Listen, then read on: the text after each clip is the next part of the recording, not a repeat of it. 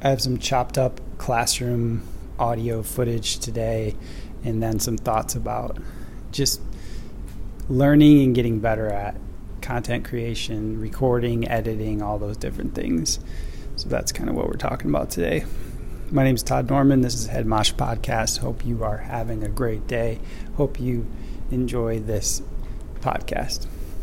I was a swimmer for a long time. I swam from the ages probably 6 through 18. And then I've swum over the years to stay in shape and things like that.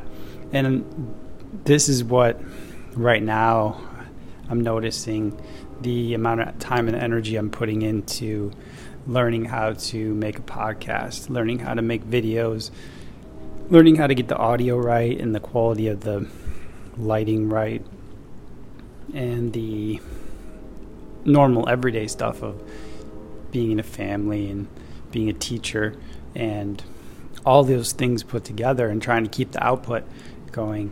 It's a lot, but I'm getting better at the things that I'm doing.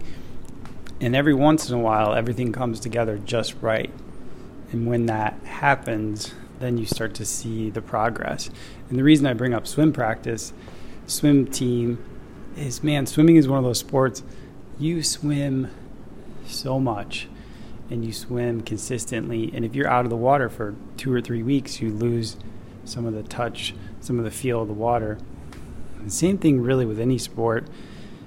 People will watch you play or go to a swim meet, go to a soccer game, you get compliments, man, wow, you guys played so well, I don't know how you do that. And I always think about the hours and hours of practice that it takes to get to there, because that's what people don't see, is no one wants to sit and watch an NBA practice for 2.5 hours. It's not that interesting, but that's what's happening in the background.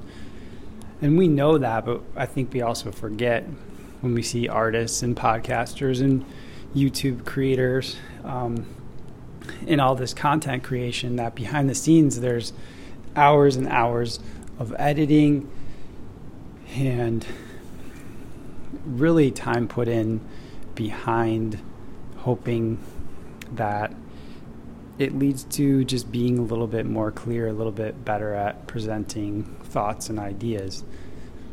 I think that's something, one of the reasons I'm doing this is to keep getting better and more self-aware of what I sound like, editing out things like ums and ands and buts.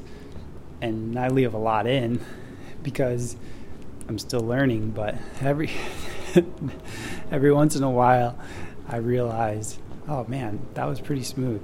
All that came together pretty well, and now I have to take a breath and think about the next thing I'm going to say. Of course, when you plan things out and get a flow and a workflow, that's when things start to get really special. So I'm working on all those things together. I appreciate if you're listening to these and along on this journey. It's exciting. It's interesting. I don't know where it's going, but it's going somewhere. Appreciate your time.